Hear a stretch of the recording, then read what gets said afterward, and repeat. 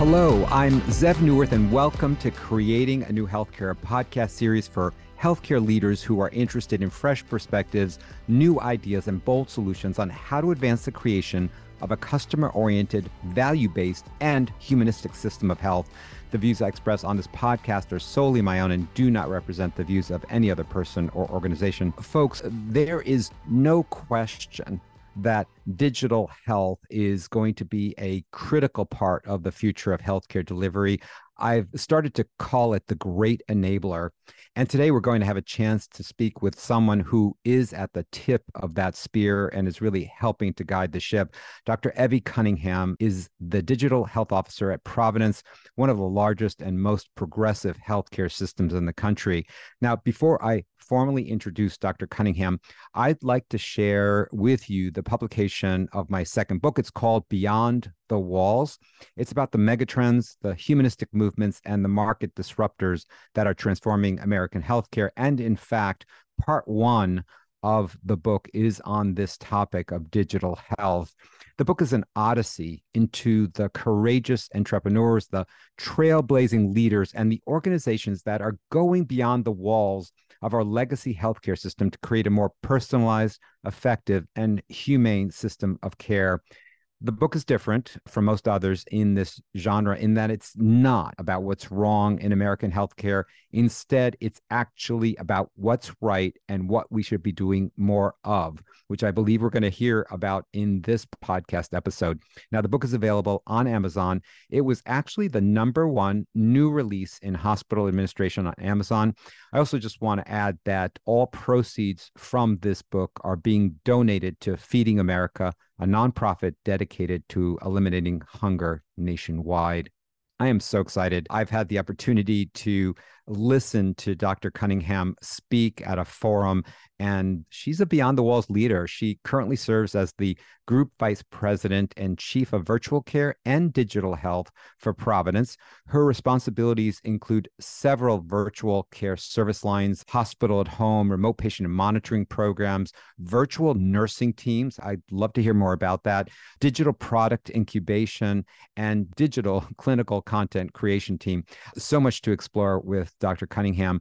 She joined Providence St. Joseph Health in 2017 as the Chief Medical Officer of their Southwest group. She's a board-certified physician in Obstetrics and Gynecology and has practiced for over a dozen years.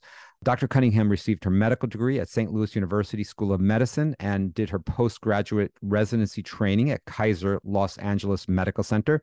She received a master's in business administration from the University of Massachusetts in Amherst. Evie, I'm so delighted to finally have the opportunity to have you on the show, especially after we met a few months ago. How are you doing today? I'm doing great. Thanks for giving me this opportunity to chat with you, Zev. That you are a force of nature and very well known in this community. So it's really an honor to be here. Well, Evie, I'm going to let my wife hear that part that I'm a force of nature because she's got some other terminology. But listen, you are so special in so many ways. I just want you to be yourself here. And I know you will be because that's who you are. I'm assuming that the vast majority of people don't even know what a digital health officer, a virtual care health officer, what it is that you do at a very high level. Why is there a position like yours in a hospital healthcare system? What's your purpose in being there? And then we'll dive into some of the more granular roles and responsibilities. Yeah, I mean, I think at a really high level, our role is to be a catalyst and accelerator for transformational change across the organization. And we have to change the way we deliver care by leveraging new technologies. And just a significant amount of change management that's involved in that process and disruption, that's involved in that process. So our team we're really experts. We're subject matter experts in being able to go into a clinical space and help stand up new programs that allow us and enable us to deliver care in a different way. We also own some of these programs. We have some enterprise services that really lend themselves to be services that, should be stretched across our 8-state footprint. And so we own the operations. So we do a mix of strategic implementations and support for the system from a care transformation perspective, and then also owning some of our own operations, soup to nuts. Well, I'd love to explore that point you're making about owning some of it and not owning some of it and what that means. And maybe you can answer that or respond to that in the context of the different programs that you have. That would be super helpful to hear about that. Right. So I can't take all the credit for all of the amazing work that this team does. I do want to point out that I took over leadership of the virtual care digital health team about a year ago, almost exactly a year ago. And prior to that, I think Providence really had been on the forefront of building out telemedicine programs at scale. I mean, one of the largest probably in the country, I would say, for a nonprofit healthcare system. So really the way that we look at it is we look at it almost in three different buckets. In one bucket, we're almost like a shared service in the sense that we have all the subject matter expertise around regulatory, workflows, technology enablement for clinical best practices for delivering virtual care. So ambulatory care, for example, they have their own infrastructure, they have medical groups and teams with leadership, but they don't have necessarily the expertise on, before COVID, they didn't have any expertise around like, how do we do virtual visits? So our team came in and helped them get set up, get their workflows going, understand how to bill, what the regulatory restraints were regarding that. And so we stay on top of that and we guide and provide consultative services. And then we have program collaborations or incubations, and that's sort of the middle tier of services that we provide. And that's where we own a piece of the operations, or we do the business development, the ROI analysis.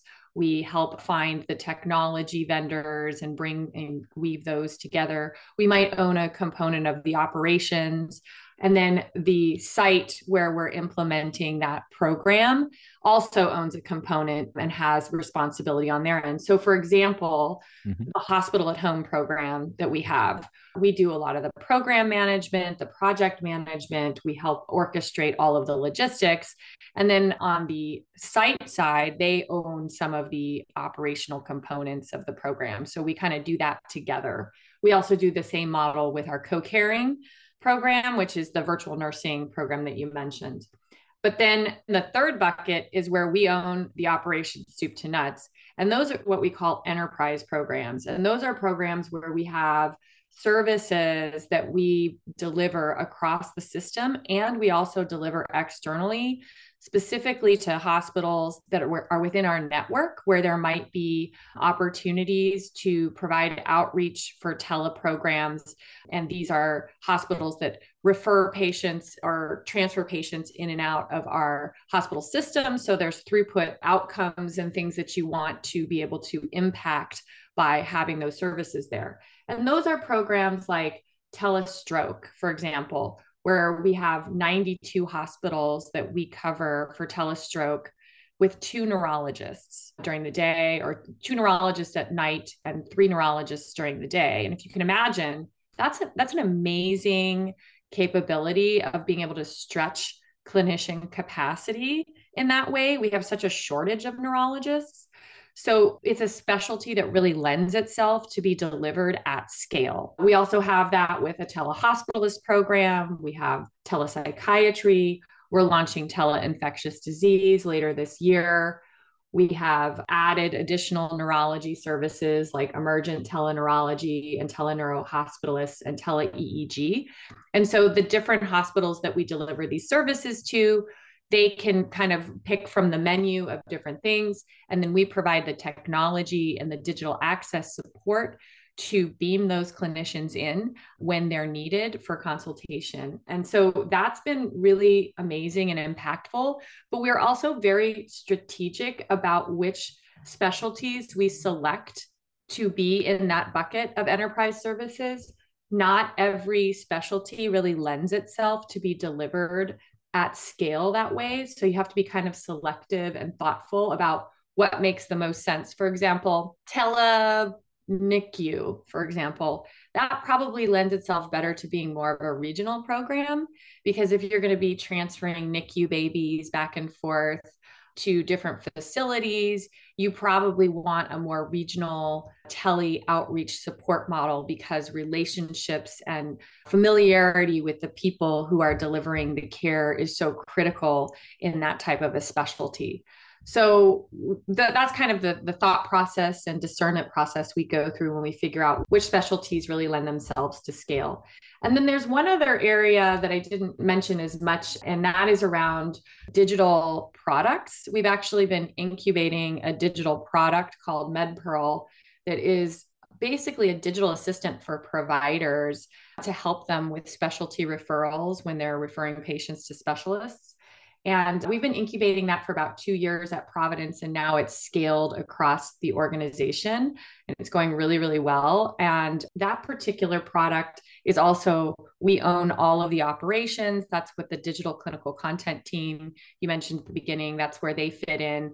And that's kind of a new paradigm, a new service that we've started providing to the organization. Wow. So many questions to ask you.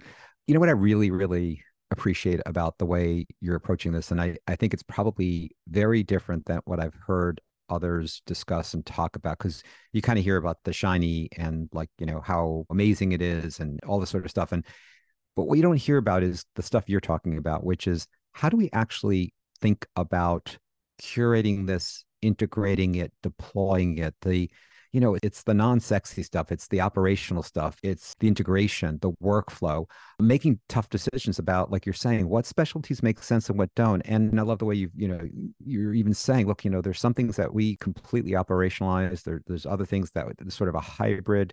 And there's some where we're just the consultant coming in and helping to set it up and deploy it, but it's really run by a different division. Really, really insightful, giving us a sense of what's the reality of how this works. And sort of picking up on that, we'll get to some of these questions I'm really hoping today. I guess just stepping back for a second before we get into some of that. In terms of the why, I was talking to a physician sort of expert in virtual the other day, and his question to me was, so is digital and virtual really helping healthcare? And I guess my question to you is, for someone who isn't so familiar with this, or even for those who are, and the question is, this is a new thing. We've got, limited resources, especially now. I wonder on, some organizations, healthcare systems across the country, even pulling back from digital or slowing down their digital deployment. I'm curious about your thoughts about that. But what's the why? Is this critically important, and in terms of actual patient care? And if so, why? Yeah, I mean, that's a great question. And I mean, I am emphatically saying absolutely, it is critical to our survival going into the future. Let me give you some context on the way I look at it. Mm-hmm. So I just went to the American Hospital Association conference last week, and there was a futurist there. And she said something that I think about pretty much every day since, that really kind of resonates with me. The first thing she said was, hey, when we were kids, right, in our generation, Gen X, boomers, if a kid was asked, what do you want to be when you grow up? 20% of the time, the kid would say, I want to be a doctor. I want to work in healthcare, right?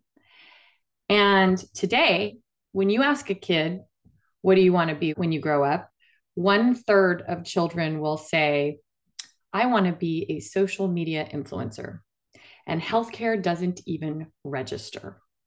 So if we think we have a workforce challenge today, which we have a very significant workforce challenge, and we're heading towards an even more significant workforce challenge, what is it going to be like with the generation in the future? The children of today are completely turned off by healthcare because of what they saw happen with COVID. So hopefully maybe we'll win back some of their hearts and minds over time. But I think that our only path forward is with reorganizing our workforce to leverage technology, virtual, digital, to automate the things that just are stupid stuff that doesn't make sense for people to be doing.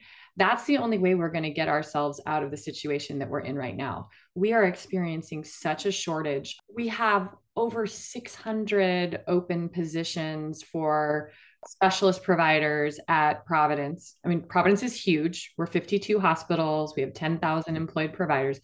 And our time to fill most of those positions, the average time to fill is like 9 months for some of these specialties. So, how do you address that, right? You address it by stretching the capacity of the knowledge and the capacity of your clinician workforce. And you can do that with technology. That's what we're doing with these scaled programs. Our telepsychiatry program, we hit 43 hospitals with one psychiatrist and one social worker. Think about that. Think about how many psychiatrists you would need and how much time they would be spending in the car if they had to physically go to these sites. And we are very tactical and very practical about measuring the ROI and the impact that these services are making. And I think part of the reason people have gotten burnt out on it or are sort of poo-pooing it or not really like as, wondering and questioning the value is because, there was a lot of experimentation. COVID just blew everything up. People weren't really tracking on like, what is the value of these services? How do I measure the value? How should it be resourced properly? What is the right technology? So, there's been some disenchantment because I think people have gotten burned. We talked about this at that conference, that I met you at as well. And so people are kind of exhausted, but it needs to happen. It's so critical. We have a shortage of physicians, and then we have a wave of boomers, right? It's going to peak in 2030. So if we think we're having challenges now with access and capacity, wait until 2030. So we have to do this now so we're ready for what's coming in the future. And it's disruptive, it's change management, it's difficult work. You're going to have people who are naysayers, who aren't going to believe in it. All of that can be overcome with time, with the right leadership, with the right discussions. But you also have to have really good strategy around how you're going to do this, right? And capable people, because it's tough work, but it's critical. Yeah, it's hard to implement. And we'll get back to that in a second. That number that you shared, one psychiatrist and one social worker to how many hospitals? 43. 43 hospitals. And I'm in my mind, I'm answering your question, which is if we didn't have virtual and digital care, how many psychiatrists and social workers would we need for 43 hospitals? And here's the other piece of it, Zev. Many of these hospitals are small critical access hospitals or small community hospitals. They don't have enough volume to support having a psychiatrist. So what do today if they don't have this service? They transfer. They transfer the patients to the bigger hospitals. Well, our bigger hospitals are completely over capacity. I'll give you an example. In Olympia, we have this 380, almost 400 bed hospital called St. Peter's. On any given day, we have 40 boarders in the ER. So if those smaller hospitals that are surrounding that big hospital didn't have telepsychiatry, didn't have telestroke, didn't have telehealth, they would transport all those patients in. They cannot handle more patients. So what we do is we do outreach into these smaller hospitals, smaller facilities, and we empower the people, boots on the ground, to keep the patients there, right? And the other thing is even if it was a hospital that had enough capacity or had enough volume to potentially support having an on-site service, in many of these places, it's very difficult to recruit. There is a huge disparity in rural America around where clinicians and physicians want to live. And there's certain sites in certain areas of the country where they just don't have the ability to recruit successfully. So from a health equity perspective, rural health perspective, these programs have been tremendously impactful. We have a lot of hospitals and a huge footprint in Alaska. And I mean, they're one of our biggest partners because they need our services and they're so impactful for those communities. Yeah, that is so helpful to understand. And I suspect a lot of administrators, senior executives don't really understand the value proposition. I love just, you mentioned rural healthcare, the huge, huge problem here in rural healthcare in this country. This is one of the major ways to address it. Disparities and inequities of care, you just mentioned, access, of course. And the cost is, there's so much involved in that statement about cost, because as you're pointing out, number one, when you can't get this sort of access to patients in hospitals, and I'm imagining, obviously, just think about telestroke, and and we know it's literally seconds that are critical in terms of the brain dying. And so to have that technology, the expertise, the medications to get that right away to the patient to save their brain, it's huge in terms of life and limb and what that means to the individual and their family. And of course, the enormous costs that are saved just as a result of that. The same thing with infectious disease.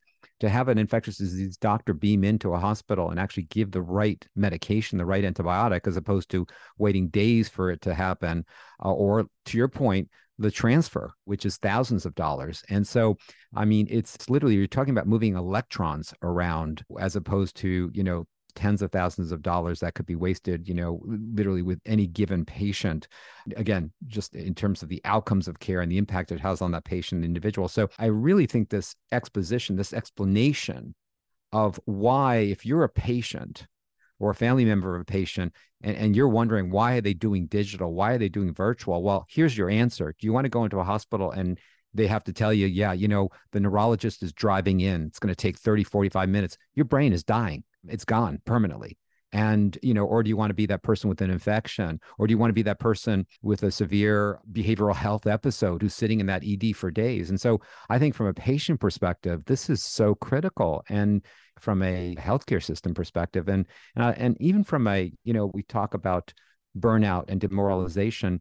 I have this image of, physicians like yourself. You train for years and years. And then, of course, you get this tremendous expertise that you develop over time when you practice. And all of that value is locked up in an exam room somewhere, inside of a building somewhere, And in order to get to that value, I've got to get to that exact location, that exact building, that exact clinic, that exact room to get that. And I think what this virtual care, what you're doing, is unleashing that value in a way that's never happened before, so that I can have your wisdom and your experience, and your passion and your professionalism anywhere, right? And literally by flipping a bunch of switches and getting you beamed in. And so we talk about value, and you're right. Yeah, I've heard people say we may not actually, we obviously do have a shortage of physicians, but it actually may not be so much that as that if you use physicians and leverage them the way you did 100 years ago, yeah, we have a shortage, but why not use the technology? Right. I mean, I'm a firm believer, and I tell this to my colleagues and my peers, the office visit is dead. I mean, Yeah. And I'm a gynecologist. So when I go to clinic, and I still practice, I'm not required to, but I just do because I love patient care still. And I love seeing my peers and my patients. So I still do it a little bit.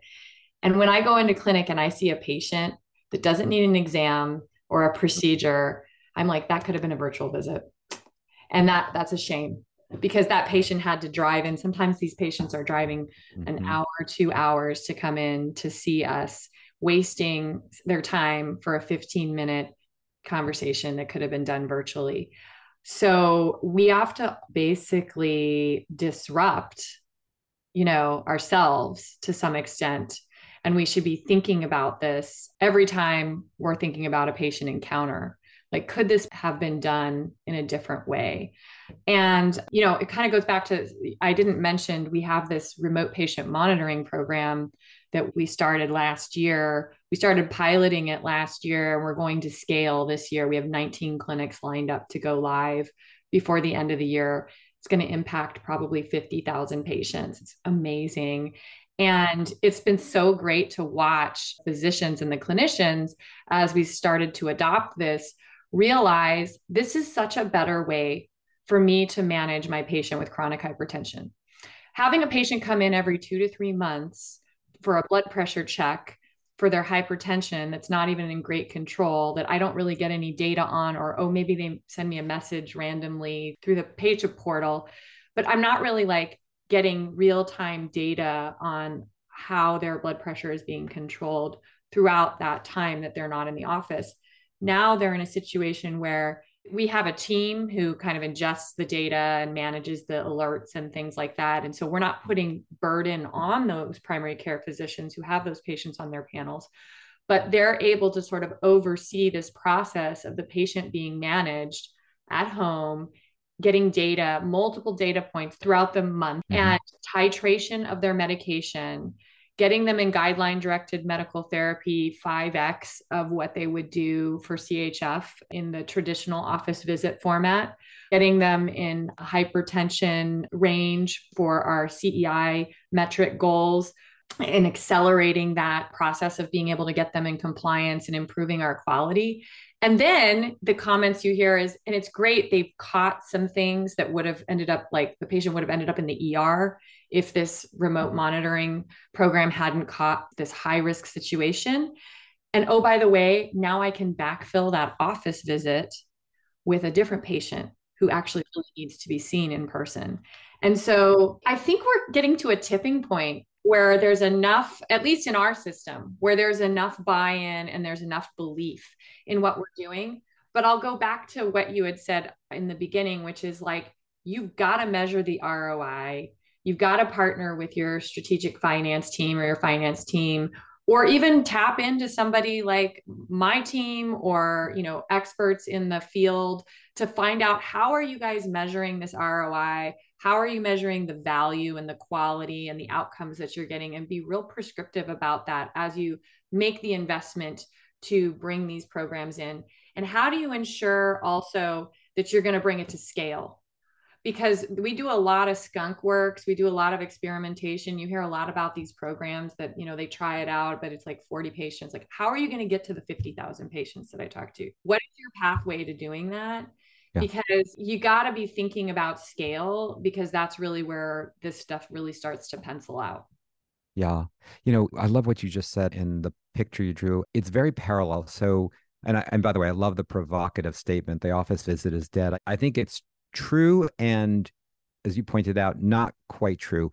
But I love what you just did. You're making the office visit appropriate for Yeah. the appropriate type of visit and condition and patient. So, you know, like you're saying, so many of the office visits we do, and, you know, I've seen numbers being thrown around from 30 to 70%, really doesn't have to come in. You actually can get much better care not coming in, doing exactly what you just described, this remote patient monitoring. In fact, so much better. I mean, you know, I remember the way I practiced years ago, you know, and it's still the way, you know, practices. Person with diabetes, you know, they come in, they've got some numbers to, you know, on a piece of paper to show the provider, you know, then you're kind of looking and saying, okay, let's make this adjustment now, and I'll see you back in, you know, 2 months, 3 months, 6 months. And it's just, really, is that the way we're going to practice now? Shouldn't, as you point out, those adjustments could be made on a daily, weekly basis, and, you know, looking at data that's collected, and there's no need for you to come in. So I agree. It may be, you know, for those not familiar with this, a large part of it is the fact that the way we get paid, you almost have to have a patient come in or you won't get paid for it. A lot of the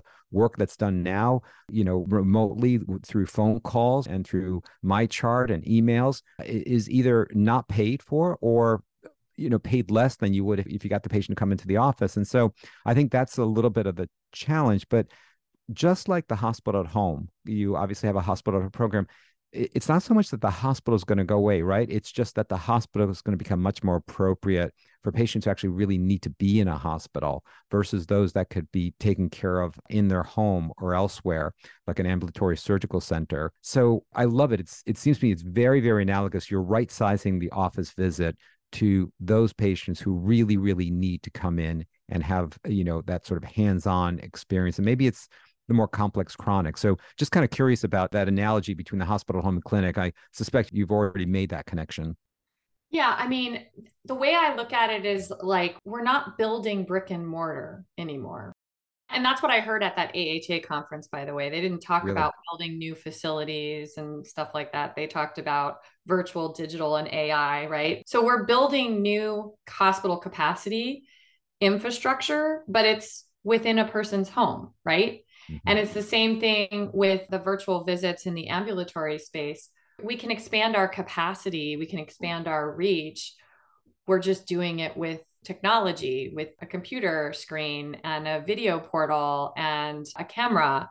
And maybe there's going to be also, things that get mailed to people's homes. I mean, Taito Care, for example, has that otoscope, it's a digital otoscope. And so they can actually like look in the patient's ear while they're at home and give feedback. And so I think we're going to see more and more of that continuing to evolve over time. I think there's also going to be quite a bit of innovation in the care in the home models for like SNF at home or for elder care at home, where people will have their homes wired up with sensors and monitors that can kind of track, because we don't have enough capacity for our skilled nursing facilities and nursing homes with what's coming in the next 5 to 10 years as well. Yeah, from a business perspective and a healthcare delivery perspective, I love what you just said. I think you really captured it. This really is about building capacity, not by building new brick and mortar facilities, but by building capacity in people's homes. Mm-hmm. And that's really, really cool. And quick question, this remote patient monitoring, do you have a separate team that is dedicated to doing this remote patient monitoring, and the patient still belongs to, it's kind of funny that I said it that way, patient belongs, as if a patient belongs to anybody, but the primary care provider is still someone else, or are you building it into, so is it, I would see patients, but in addition, I would be doing remote, what direction are you going? If not, maybe both? Yeah, so we have both our own separate teams that manage these patients internally, and we have a partner that we work with. So we have a partner that we work with for remote patient monitoring, and they provide the clinical team that basically acts as an extension of the primary care provider. So I wouldn't say no patient belongs to anyone, but they're impaneled, right? So a primary care provider has a panel of patients. Mm-hmm. They're impaneled with the patients. The patients are impaneled with that primary care provider.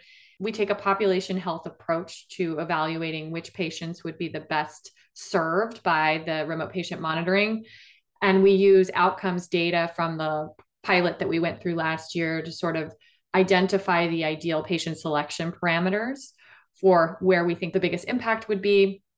And so those primary care providers are basically, they have the decision making around whether or not they're going to offer the program to the patient. Mm-hmm. So we give them a list, and then they go through and they say, yeah, let's offer it to these 100 patients on my panel.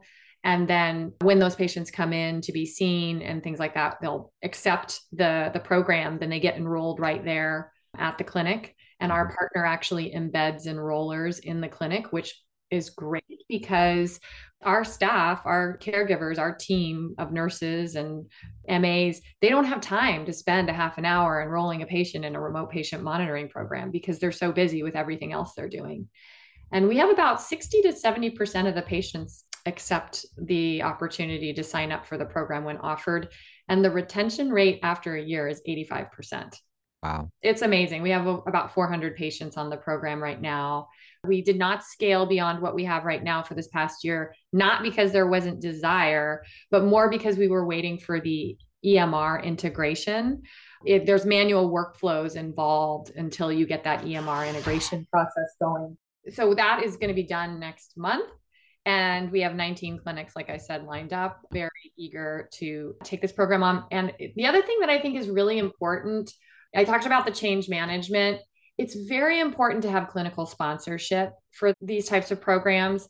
And I call myself a doctor whisperer or a provider whisperer. I mean, I'm very schooled in change management because I've been brave enough to try to bring all of these sort of disruptive programs forward throughout my career, not just technology, but even just different models of care. I'm sure you've done the same, but you also want to build an army of peers that can do the same. And we can convince each other. It's an internal thing that needs to happen amongst each other to get us to change, the way that we're doing things and to overcome some of those barriers. So it's great to see the clinicians who have been doing this now for a year influence other clinicians and peers that this is actually really great. You should do this. It's going to be fun.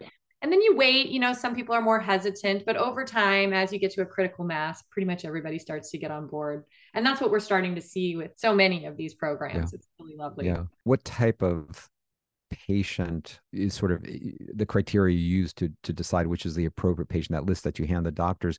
Is it that you're looking for the lower acuity, mild kind of chronic disease, moderate chronic disease? What makes a patient ideal for this sort of remote patient monitoring follow-up? Yeah, so we actually, when we started the pilot, we cast a wide net because we wanted to learn from it to figure out who would benefit the most. And so pretty much anybody who flagged with a diagnosis code of chronic hypertension, we're doing chronic hypertension and CHF right now, and we'll be launching diabetes and COPD next year. So anybody that had chronic hypertension or congestive heart failure diagnosis or both was offered the program. And what we found was the people who had really, really mild disease, there wasn't a very significant impact in the sense that they were already pretty much in good control. So you're adding cost and potential. I mean, it's good from an educational perspective for those patients. And if their conditions were worsening, it could have been caught, but we didn't really see a very significant impact with that cohort. So it was really more kind of the middle stage patients that, maybe aren't in the best control, aren't the most compliant. Also, patients where it's, very inconvenient for them to come because it's a long drive. Obviously, you have to think about making sure that they have the technology knowledge.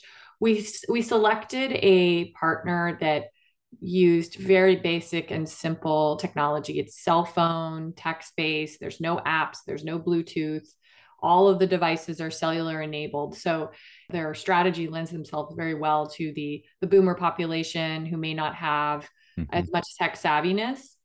And so that's really where we've learned has been the most impact. When it comes to the more severe disease, patients with more severe or less control or a lot more hospital readmissions, the program can still be extremely beneficial, but we also typically would add more resources with care management to try to sort of make sure that we're hand-holding those patients. And we don't want to confuse the patients with multiple programs. So we do have a very robust care management team that's on site that we have these RN clinical navigators, and they do CCM and transitional care management. And so we typically won't have them do both programs. We'll pick one or the other. So I would say the more complex patients typically go with our on-site program and get more holding there. Right. I think you said a couple of interesting and important things. One of which was, I think the way we typically approach these things is very much like from our need. So not wanting to choose the, easier patients because it's kind of adding cost, not the complex ones because it's going to be too hard and not appropriate. And so we choose that middle one. But you then said, hey, there's another criteria, which is actually not about us. It's about the patient, which is, for someone who has to travel a long distance, that is a criteria. And so what that made me think is, what other type of actual patient-centered criteria are we using or are using? In fact, the question that came into my mind is, why not ask the patients themselves if they want to be in this program? We do. And we absolutely do. And they certainly have an opportunity to decline it. They're not required to be part of the program. So we don't want to force patients into a program like this. But like I said, we have a pretty high acceptance rate.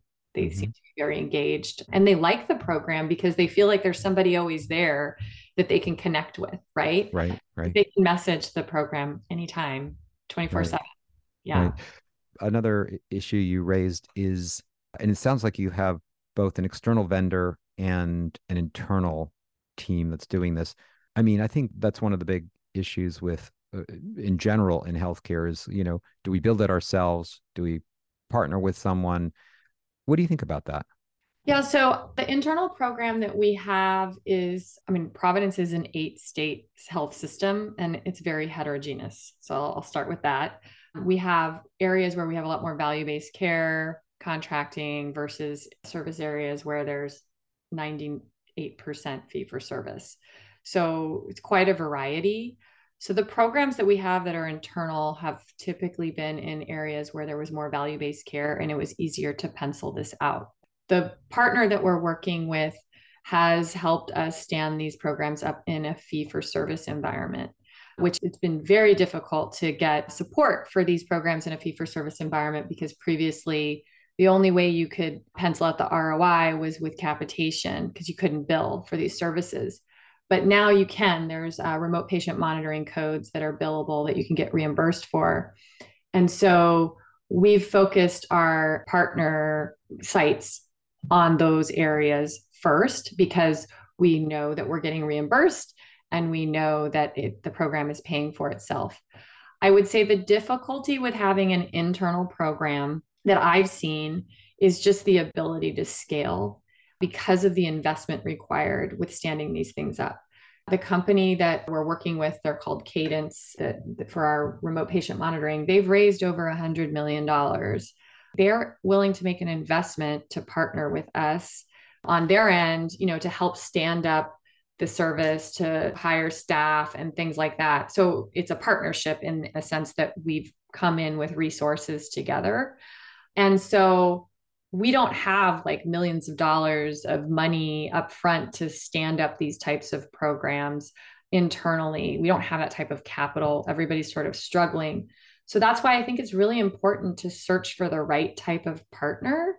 In technology, there's so much investment that's gone into technology from venture capital. And there are some really great companies out there that you can partner with, and they come in and they have skin in the game and you have skin in the game, and you build these programs together. Yeah, thank you. That was really helpful. If I had to ask you, kind of what are the pros and advantages, you've already named one or two, for why not build it ourselves? And so far, these sorts of new offerings and services, and so far, the one answer you gave was, this takes a lot of upfront investment, and if we're going to wait for that kind of investment, especially in revenue strapped times, it's going to take forever or it's not going to happen.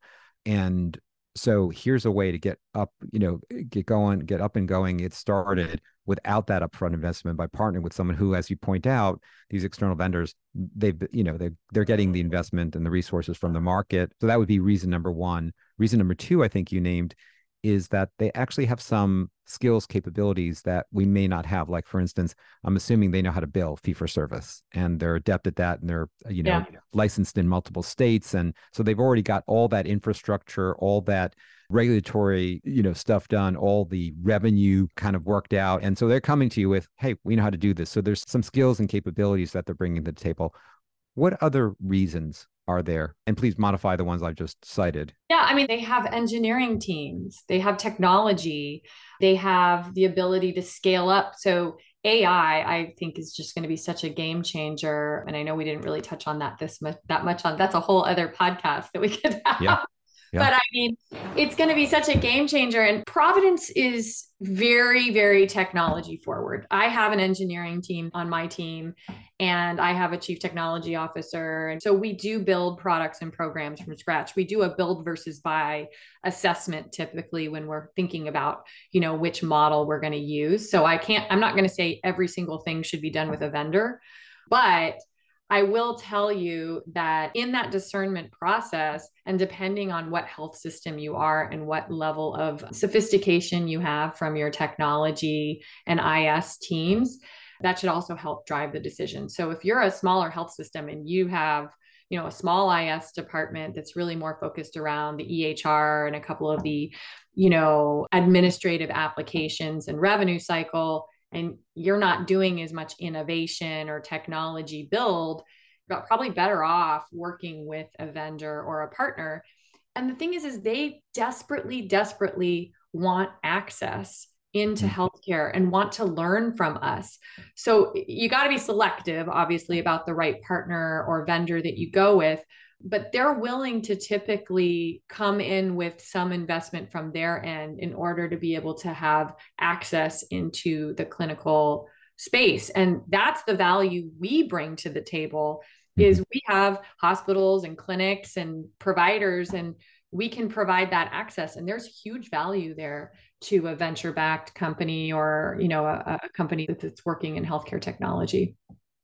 Yeah, one of the things I wrote about recently in that Beyond the Walls, and I've been thinking about this more and more, is I wonder if hospitals should start to think of themselves more of what I think actually hospitals were in the past. It's a little bit of Back to the Future, where they're not the producers of everything that is offered to their customers or consumers, but they're actually a platform, a sort of mini Amazons where, we have the patients, we have the communities, we have the need. So that side of the platform. But the other side of the platform is putting all the products and services that, do we actually need to own it or actually produce it? And so it really is becoming a platform. The question, of course, is how do you monetize that? How do you create a revenue model and business model off of that? But I think, that's a little bit of what I hear you saying as well. As healthcare advances technologically, I think it's going to be harder and harder. I mean, it used to be just, to literally build everything yourselves. And how many organizations can do that? And then, as you're saying, it's not just building it. You've got to continuously R&D it. You have to continuously develop it and update it. And so I wonder if we should really, as hospital systems, start to think of ourselves as that platform rather than as the sole producer of everything that's delivered. Thoughts on that?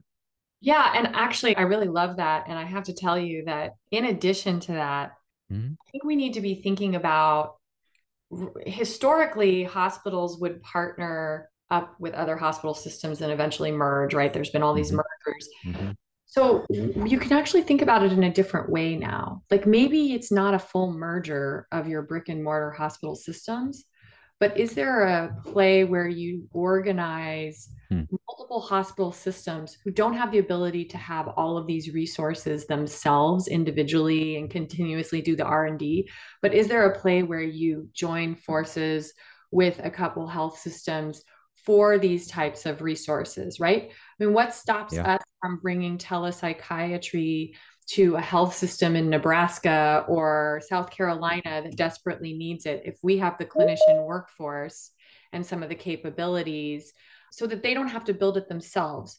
So, what types of interesting partnerships could we be doing across healthcare as a whole with different health systems who may not have the resources? And we think about that a lot. And I think at Providence, that's something that we find to be very interesting conceptually and potentially putting it into practice in the future of how do we partner Right. so that we save healthcare, right? Right. Right. Right. Well, there are, and I actually did write about this, there are early examples of, and smaller examples of what you're talking about, where a couple of hospitals are, getting together and, essentially tying themselves together, not fully, just in certain things. Like, for instance, we're going to create remote patient monitoring or hospital at home or digital, some sort, and saying, listen, let's just pool our resources just and create a limited venture together. And you could imagine that you start to have, more than 2 or 3 hospitals. And then you can imagine maybe we'll bring some companies in there to actually be part of this. And it is as you point out, and actually this is the entire last chapter of the book Beyond the Walls. You're going to love it. It speaks exactly to what you're saying, although I think you're taking it even beyond what I described. It's really about, the chapter is titled From Disrupted to Disruptor: The Power of Partnerships. And instead of just this sort of general horizontal mergers, this notion of, merging very, very strategically in a limited way to really scale capabilities. Yep. That's exactly speaking my language for sure. I can't wait to read it. Yeah, no, I'm excited because I suspect you'll push it beyond even where I went. I know we don't have a lot of time. Let me shoot a couple of questions at you. I can't imagine how many new vendors and companies out there you see. What's exciting and new out there? Well, this isn't really virtual care in a sense, but I am a surgeon Mhm. at heart, and there are some really, really cool things coming and emerging from a surgical intelligence perspective that I'm really excited about. I think there's going to be a huge transformation in surgical training moving forward. When I became, when I learned to be a surgeon, it was like see one, do one, teach one. You didn't really get a whole lot of feedback, maybe during your residency, but then you get kind of thrown out to like figure it out, tie on your bootstraps on your own once you're out of residency. Limited mentorship occurs. And you don't really get a lot of feedback about your performance other than when you have a complication or a happy patient in the office.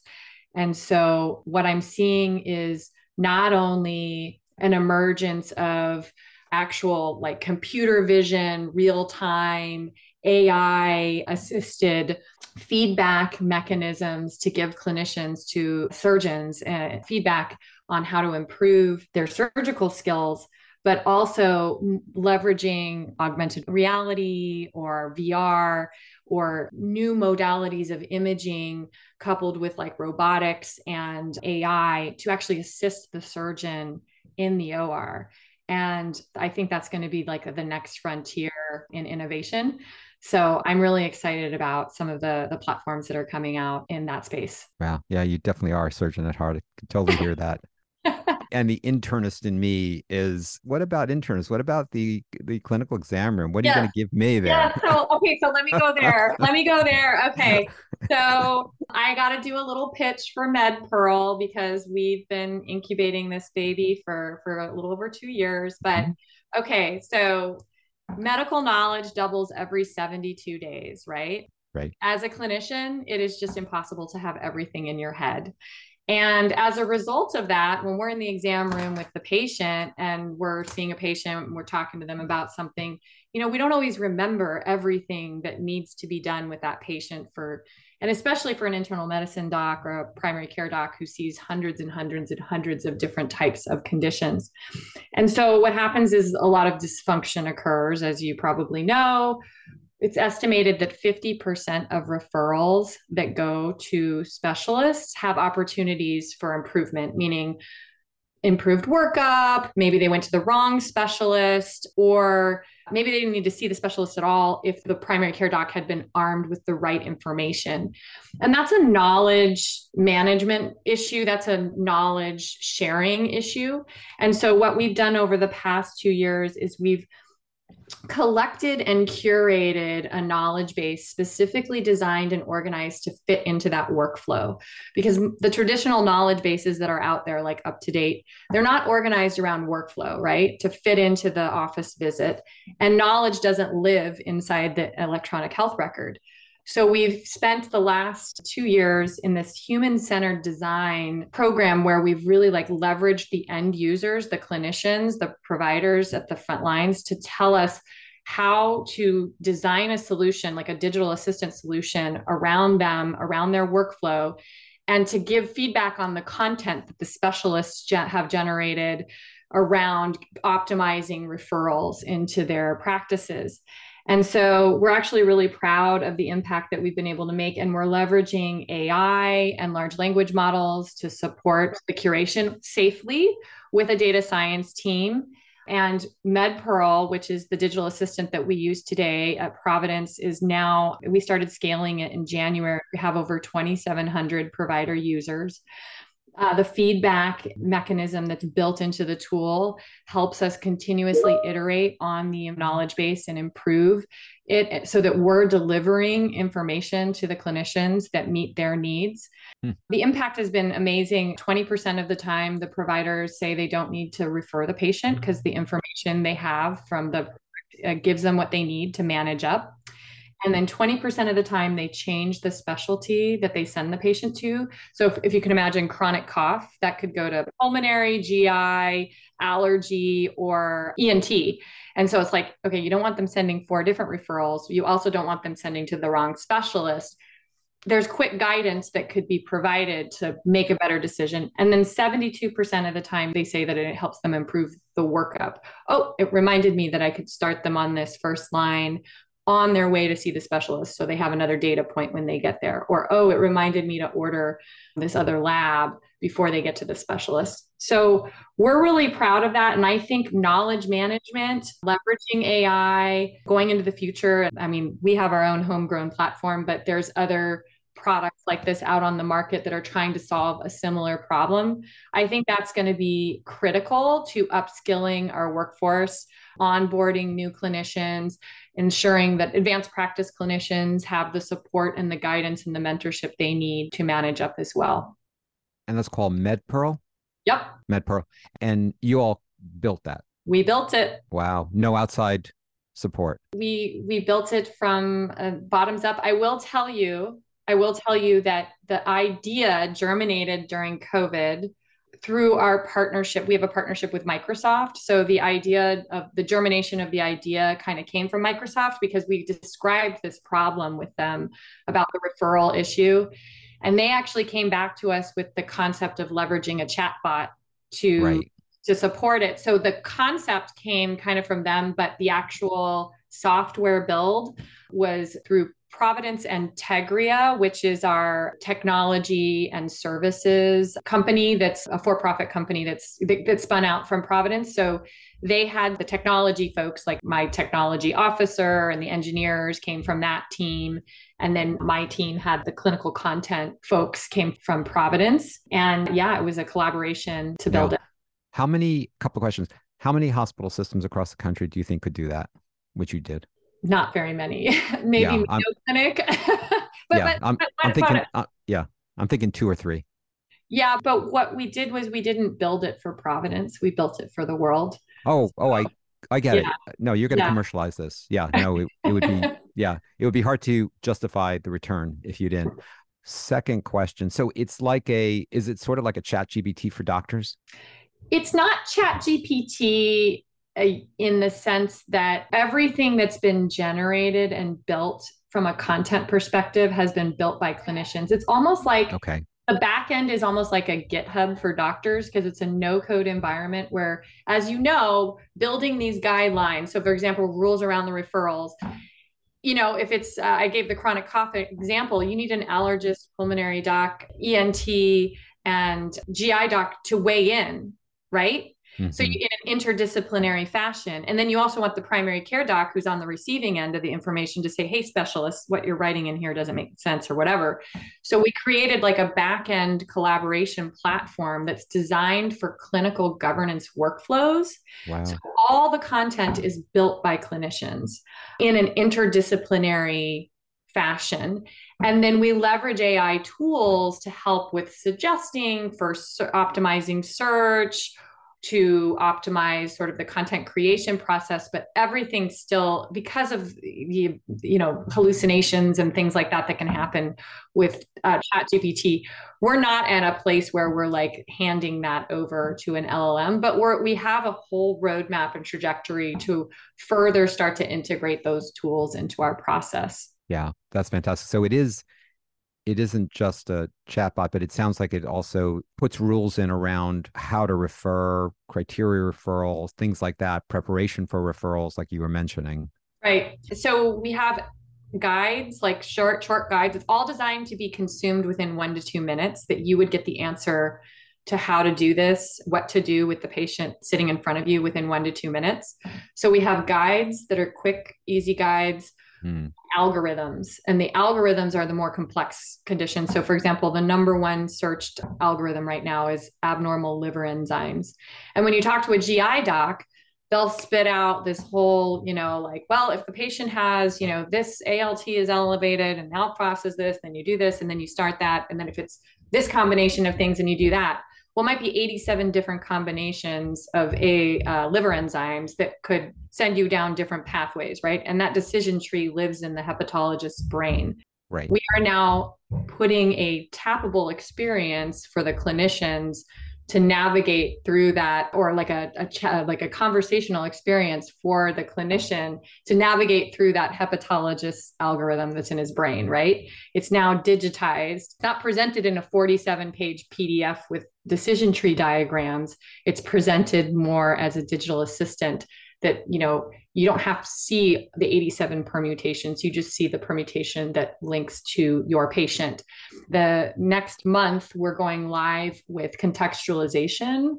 So not only will the knowledge document surface and give you guidance around what to do, but also the patient data. So will surface in the context of that knowledge document so that you know whether or not pieces of the workup had been completed, if they had been completed, what the results were, and you don't have to go digging into the chart looking for those data points to put the picture together. And we have over 500 of these. So it constitutes about 95% of what a primary care doc would see a patient for. Yeah. 500, 550 guides and algorithms for different conditions. Yeah. Wow. So it sounds like part of it at least is also a referral management system. It is, but I think that the problem, Zev, is that when you talk, everybody knows about this referral problem. I mean, and it causes access challenges that are so significant that patients end up waiting months and months to be seen. And then you end up with potentially bad outcomes as a result of it, poor care, or they migrate out of the system and go somewhere else, and you lose track of them. So everybody knows about this problem. But when you would talk about the traditional approaches to solving it, the traditional approach was like, let's get all the docs together to have them refer to each other so they know, or let's do a grand rounds and educate primary care, or let's put like a barrier in place that if they try to refer, we're just going to push it back. And it causes so much frustration. And what I kept saying was, because I was the chief medical officer of the medical group when the idea came up, and I would listen to the specialists and then I would listen to primary care, and they all complained. And I said, this is a clinical problem. This is a clinical knowledge problem. And we're being asked the same questions over and over again. For example, I'm a specialist, so I'll get the same question, but it's from 20 different doctors. That can be automated. That can be captured. And so that's what we've been doing for the last 2 years, is capturing that. Yeah, that's so funny, because that's what I was actually thinking in my head, is that one of the ways you probably went about this was talking to the specialists and asking them, what questions do you get asked or get sent referrals for that the primary care doctor could accomplish if they had some of your knowledge? Right. So we're democratizing their knowledge. It's almost like an automated e-consult, right? Yeah. Yep. So before, it doesn't require a human on the other end. And we actually did a natural language processing crosswalk with our knowledge base and e-consults, and we had an 82% match rate. So if you can imagine, you still need e-consults. You still need the capability to do e-consults, but maybe you don't need to do as many of them. Maybe 60% of them or 70% of them could be solved with some automated content that gets served up to the clinician. And then if they still don't get the answer to their question, that's when they escalate to the e-consult. Because there's a lot of hesitation from the specialists to do e-consults because they don't want to get overwhelmed, right? Right. This is like a balance. So that's kind of how we're positioning it. And it's been a fun project. I will tell you, I did not have any experience in product management, product development, building a product from scratch. And so I went to the School of Hard Knocks for that. I would recommend, if there's a way somebody could get more formalized education in that, it would be great. But it's been a phenomenal experience to see a product go from idea all the way to scale across one of the largest health systems in the country, to soon being able to offer it to other health systems. No, that's brilliant. A couple of quick questions. One is, I've been asked this question, so I'm going to pawn it off on you as the expert. Does digital and virtual lead to fragmentation of care? It does, if it's leading to fragmentation of care in some areas. Not everywhere, but in some areas. The stuff that I've been telling you about, our telestroke, our telepsychiatry, MedPearl, RPM, that's all within our care continuum of our health system. All of that information goes into our EMR. We know where the patient is on the journey, right? Like there's a connection point. But what is happening that is concerning me quite a bit is the fragmentation that's occurring from a retail perspective. Not to say that the retail is bad. I think the reason why retail is so attractive to so many people is because it's so convenient, right? Especially when we talk about asynchronous care, which I've been like that's my new drum that I've been beating. Hey guys, we need to have asynchronous care pathways. We need to have virtual primary care primary care, virtual first capabilities, because that's getting siphoned off. And then what happens is, and this has happened to me myself, where I'm in clinic and I see a patient and they did some retail clinic for their birth control. But then now they're having a problem with their birth control. So I have no record. I have no information. It's not integrated with my electronic health record. And so that's where I'm seeing fragmentation. And I've been sort of saying, hey guys, we can do this. Like we should be able to provide these digital first experiences for our patients. Okay, maybe our legacy EMR is not the easiest to set that up. So let's work with a technology company that can set that up and connect it to our EHR. But at the end of the day, we have the workforce, we have the expertise, we have the capabilities. We need to get into this space, or we need to partner with a retail partner and connect it into our system. And so that's where the most concerning fragmentation, I would say, is happening. There's also a lot of point solutions out there that are like, we talked about that at the conference. Like we don't have an appetite to have what I call vendor diarrhea. Like we have to be selective about how many vendors we bring in and manage in the organization. It's too unwieldy. Yeah. Yeah. I wonder if that's also a function of having a better platform. I think your fragmentation issue is you got CVS, but then there's another player called Amazon. And Yep. my wife just went on the other day and there were about, I don't know, 10 or 12 different conditions that they were offering treatments, direct treatments for people. It's pretty interesting. I don't think that's going to stop. That's not going to stop, but there's no reason that we can't offer that experience. Yeah. Well, again, that goes back to, kind of what I was saying. I'd love to follow up with you. Chapter 9 of my book is really about why aren't we platforms? And we should be. Hospitals started that way, and they were the place where patients came and doctors came, and we were the platform in the community for health and healthcare. And so I do think we ought to go back to the future. Here you are, you're standing in front of 1,000 CEOs and C-suite executives from hospital systems across the country, and you've got 30 seconds left, and you're like, okay, here's my message to you from a digital health officer, virtual health officer perspective. What are you going to say to them? Well, I would say that virtual and digital is our way forward into the future, and we have to 10x. My goal is to 10x what we're doing in the next 5 years, because that's what's going to keep us afloat as an organization. We have to change. Traditional healthcare delivery is not sustainable in its current state. You have to start integrating all of this into the way you do your daily business. And it's critical for the path forward into the future. It's critical to addressing the patient experience, the capacity concerns, the workforce challenges, winning the hearts and minds of the workforce so that they stay loyal to the organization, right? So that's what I would say. And please, please, please continue to put as much advocacy pressure you can place on from a government advocacy perspective to continuing to support reimbursement of these programs, support continued innovation, transformation, because everybody's struggling right now. And if you have to make an investment to stand a program like this up, it's just completely disheartening when the reimbursement model, expires and goes away or something. That's one of the risks. And so it's important for us as a community, for hospital systems and healthcare systems, to ensure that we are educating our legislators and lobbying and supporting continuation of these programs.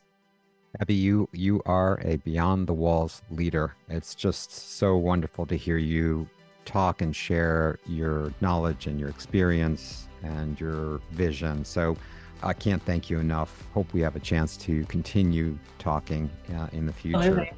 Thank you so much for having me. Oh, God, what a great pleasure. And as I do every episode, I'd like to conclude by thanking all of you out there who are doing the hard work each and every day of taking care of patients, or those of you who are supporting those who are directly taking care of patients. We truly appreciate you for what you do and recognize how critically important your work is to individuals, families, communities, and our society. This is Zev Neuwirth on Creating New Healthcare. Until next time, be well.